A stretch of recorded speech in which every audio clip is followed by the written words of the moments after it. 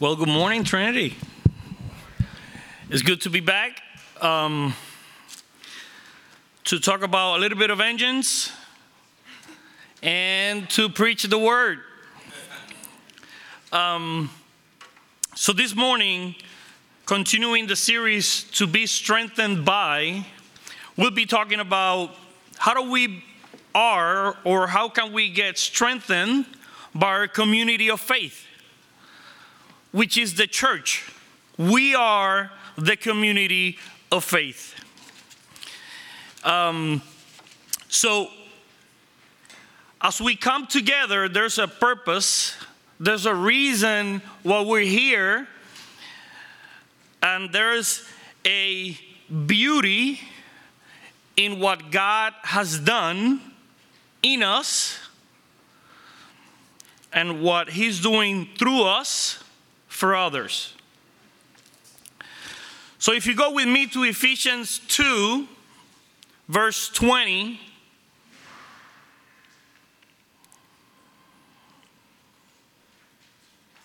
We're going to read 20 to 22. It reads, "Built on the foundation of the apostles and prophets, Christ Jesus himself being the cornerstone,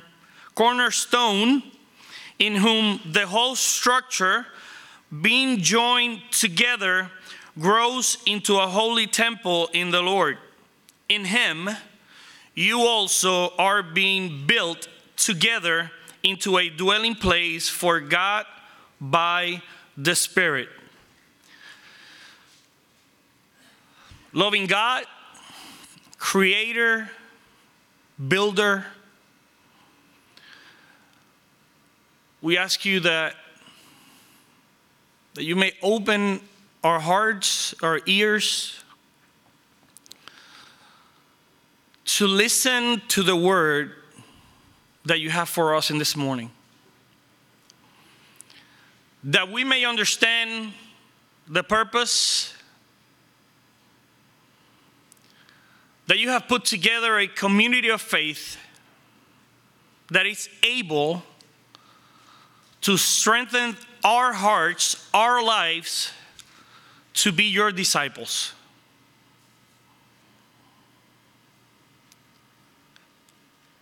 That we may be united,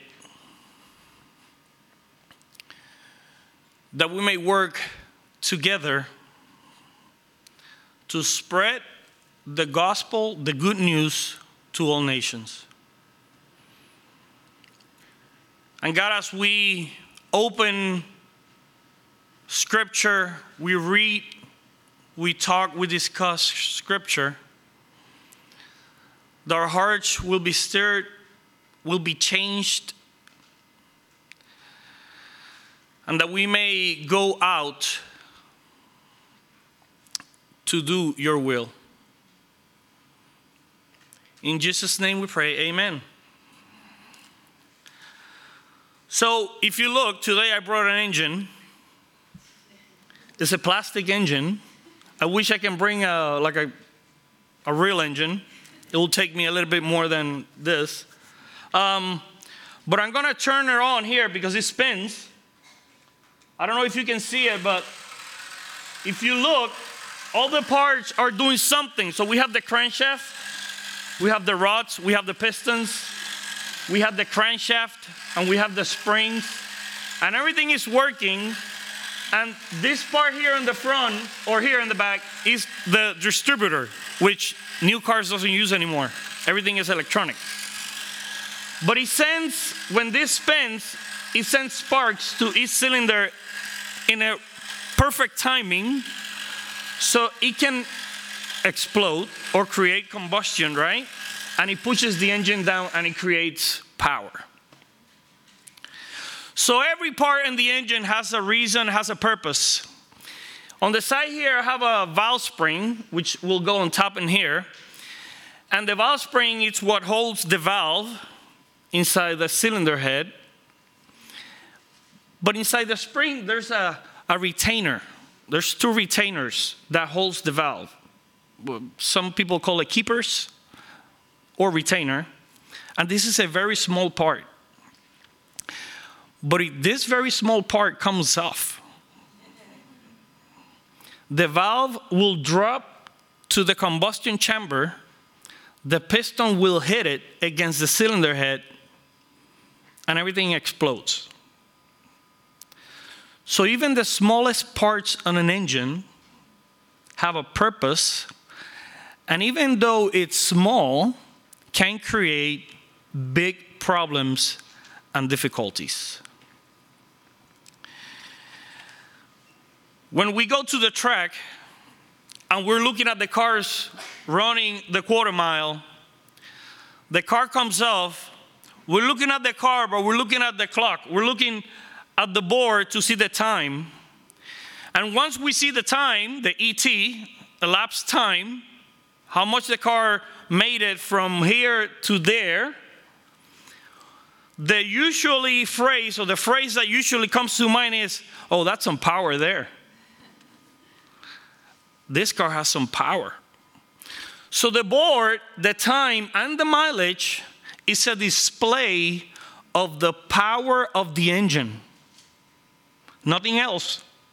Obviously, there's some other components, the suspension, transmission, tires, all this stuff. But usually what creates the power is the engine, and everything else is supposed to put that good power into good use, right? So if you spin the tires, what good does it have to have that much power if you can put them on the ground, right? So the engine, the time, everything is a display of the power of the engine. And I want to suggest that the community of faith, the church, is a display of the power of God. I want to suggest that every part that God has put together in the community of faith through Jesus Christ, which is who? The mechanic.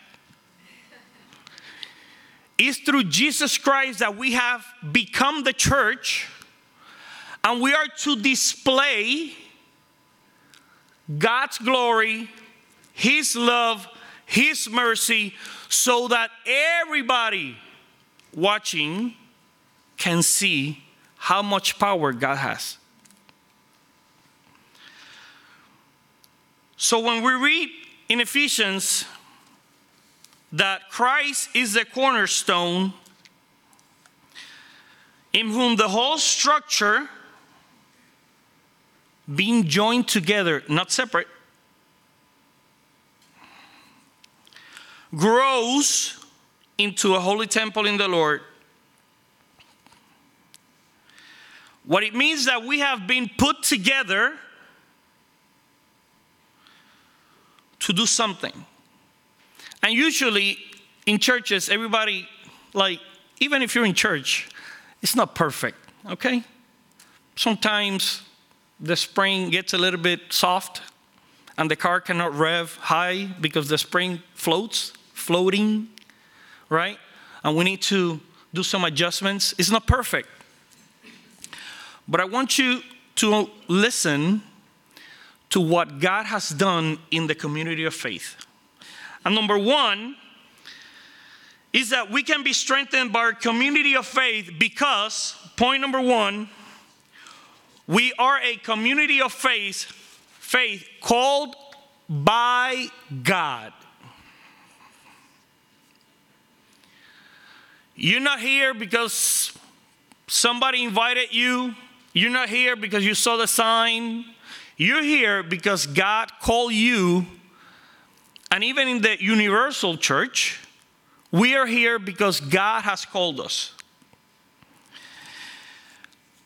In 1 Peter, amid persecution, Peter encouraged Christians in Rome, saying, "But you are a chosen race, a loyal priesthood, a holy nation, a people for His own possession, that you may proclaim the excellencies of Him who called you out of darkness into His marvelous light.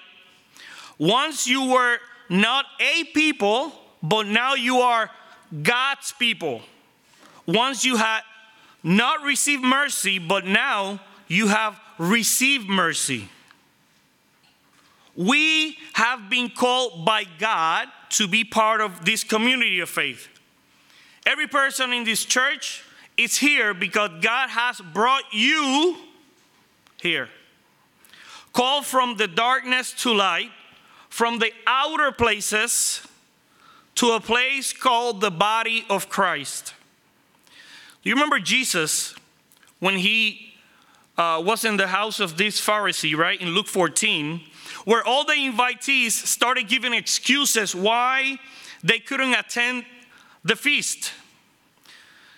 Everybody starts saying, I can't make it. I can't do it. I have this, I have that. Everybody starts giving excuses. And what is it the owner does here? So the owner of the house sent his servant, God, Jesus, go quickly to the streets and lanes of the city and bring the poor, the crippled, the blind, and the lame. Let me ask you this. Does any of this describe you? Yes. I am the poor, I am the crippled, I am the blind, and I am the lame. We were the poor, we were the crippled that needed a Savior. And He has invited us. Now, you might be thinking, well, what's the context? Well, the context is Jews, Gentiles, you can come, you're not invited, you're not part of it, you don't follow the law, right? And the point is that all these people didn't show up for the party. So what does the owner, so now go call everybody. Call everybody outside. We are those. Every one of us is here because God called you. It's not a coincidence or an accident. I am not more important than Ben. I wrote that here. I'm going to say this. I am not more important than Ben. Nor I am less important than Ben. You are not more important than your brother or sister sitting beside you, nor you're less. We all have a purpose. We all have been called. I cannot say, well, you know what? Let's put the engine together with whatever parts we have, and let's go to a track and see if we could do good. Yeah, you might be able to make it to the end, but the board won't give you a good time. Possible won't give you mileage. You want to know how much power an engine has? Look at the mileage. Forget about the ET. Mileage. Okay? So how do we know? Well, we got to put it together. We got to look, and we have to adjust. God has mercifully put us all on the same boat. There's nobody driving the boat. There's nobody doing more than you. We're all on the same boat. We're all on the same boat. In Ephesians 2:17, same chapter, verse 17, some verses before of the one we just read, Paul tells the Jews and the Gentiles, and he came and preached peace to you who were far off, and peace to those who were near. For through him we both, who's both? The Jews and the Gentiles, the group. For through him we both have access in one spirit to the Father. So then you are no longer strangers or aliens, but you are fellow citizens with the saints and members of the household of God. It is by the sacrifice of Christ that we are part of the community of faith. This is God's doing, and we enjoy the benefits of being part of the body. Fellow brothers and sisters with different gifts and strength to encourage one another, to lift one another, and to display the transformational power of the Holy Spirit in the life of the believer. And that takes us to a second point. I can be strengthened by my community of faith because this community of faith was built on grace.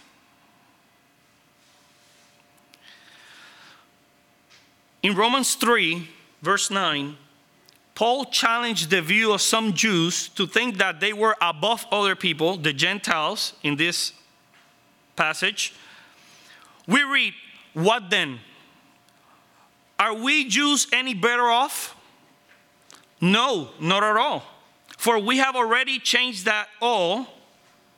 For we have already charged that all, both Jews and Greeks, are under sin, and as it is written, none is righteous, no, not one. No one understands, no one seeks for God. All have turned aside, together they have become worthless. No one does good, not even one." By grace, we're all part of the community of faith. I wrote here the same phrase, but I'm not going to say, "I am not more important than Ben, nor I am less important."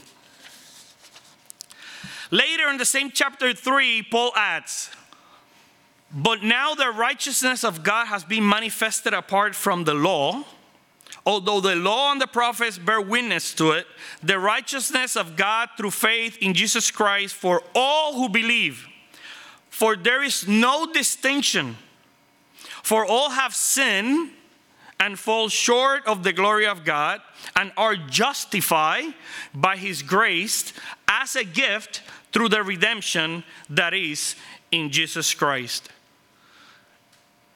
We can trust in our community of faith because we are all have been invited, built with grace. So when I look at my brother or my sister, I look at him as who?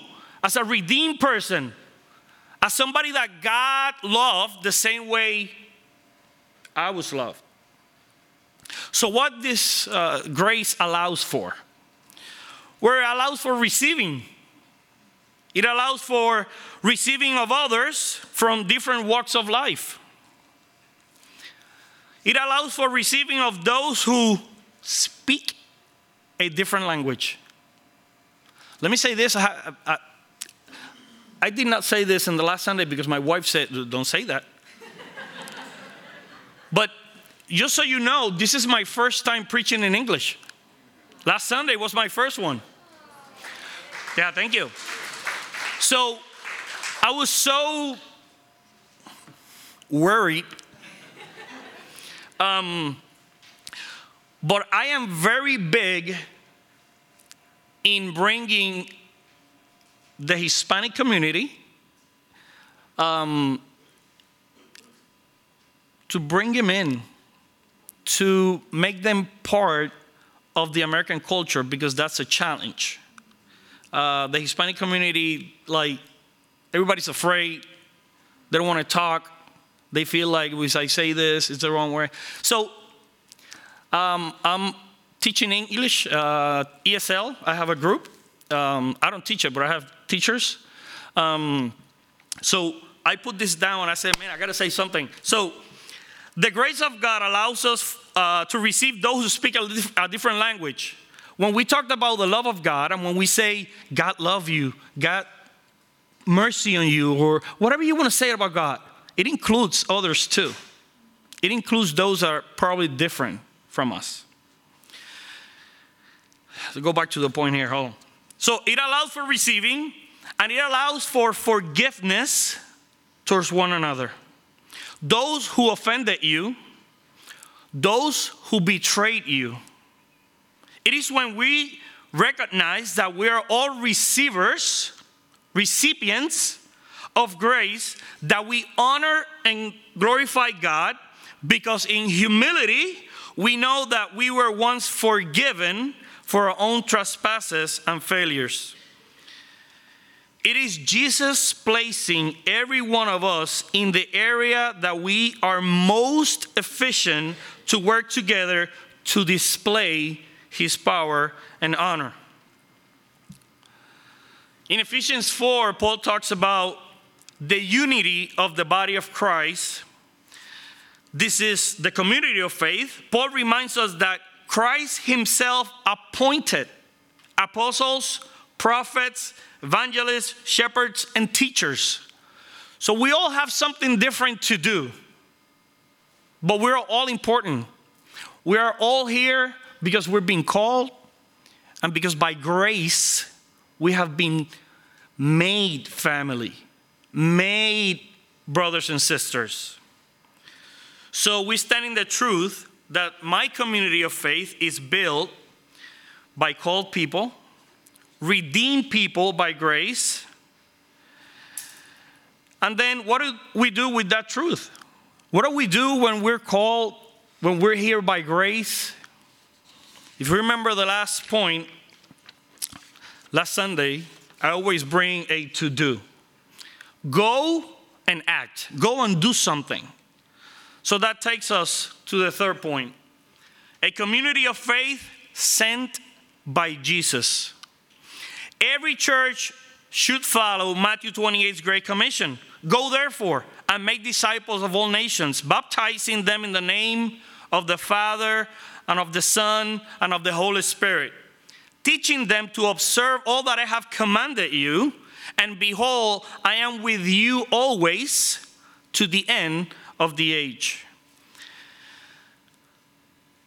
It is because Jesus Christ said, I am with you always, that we can be confident and have assurance that in our community of faith, God has placed servants and leaders to make disciples. Who's with us always? Jesus. Who placed you in that area of ministry? Jesus. So as we respond to our calling, our focus is Christ, glory, and honor. Go. And after go, it says, therefore, which connect this verse to the previous one. And it says the reason the Great Commission is possible is because in verse 18, previous the one we read, all authority in heaven and on earth has been given to me. To who? To Jesus. So we can go and make disciples of all nations because of who? Jesus. It is because Jesus that we are confident that our gifts, talents, time, effort will produce any fruit. It is because of him. Conclusion. The community of faith, it's not a social club where my needs and wants are provided and where members have the last call or decisions, but rather a group of people called, invited by God, united by his grace, and filled with the Holy Spirit to go and announce the love and mercies of God. We are the community of faith. We are the church. And we, the church, must display God's power to all nations. So I want to encourage you that when you think about your church, your community of faith, think about them as people with a purpose in your life. Think about the people that comes to you, ask you, bother you. What's the reason? Are you praying for patience? Well, you're going to have some trouble so you can develop the patience.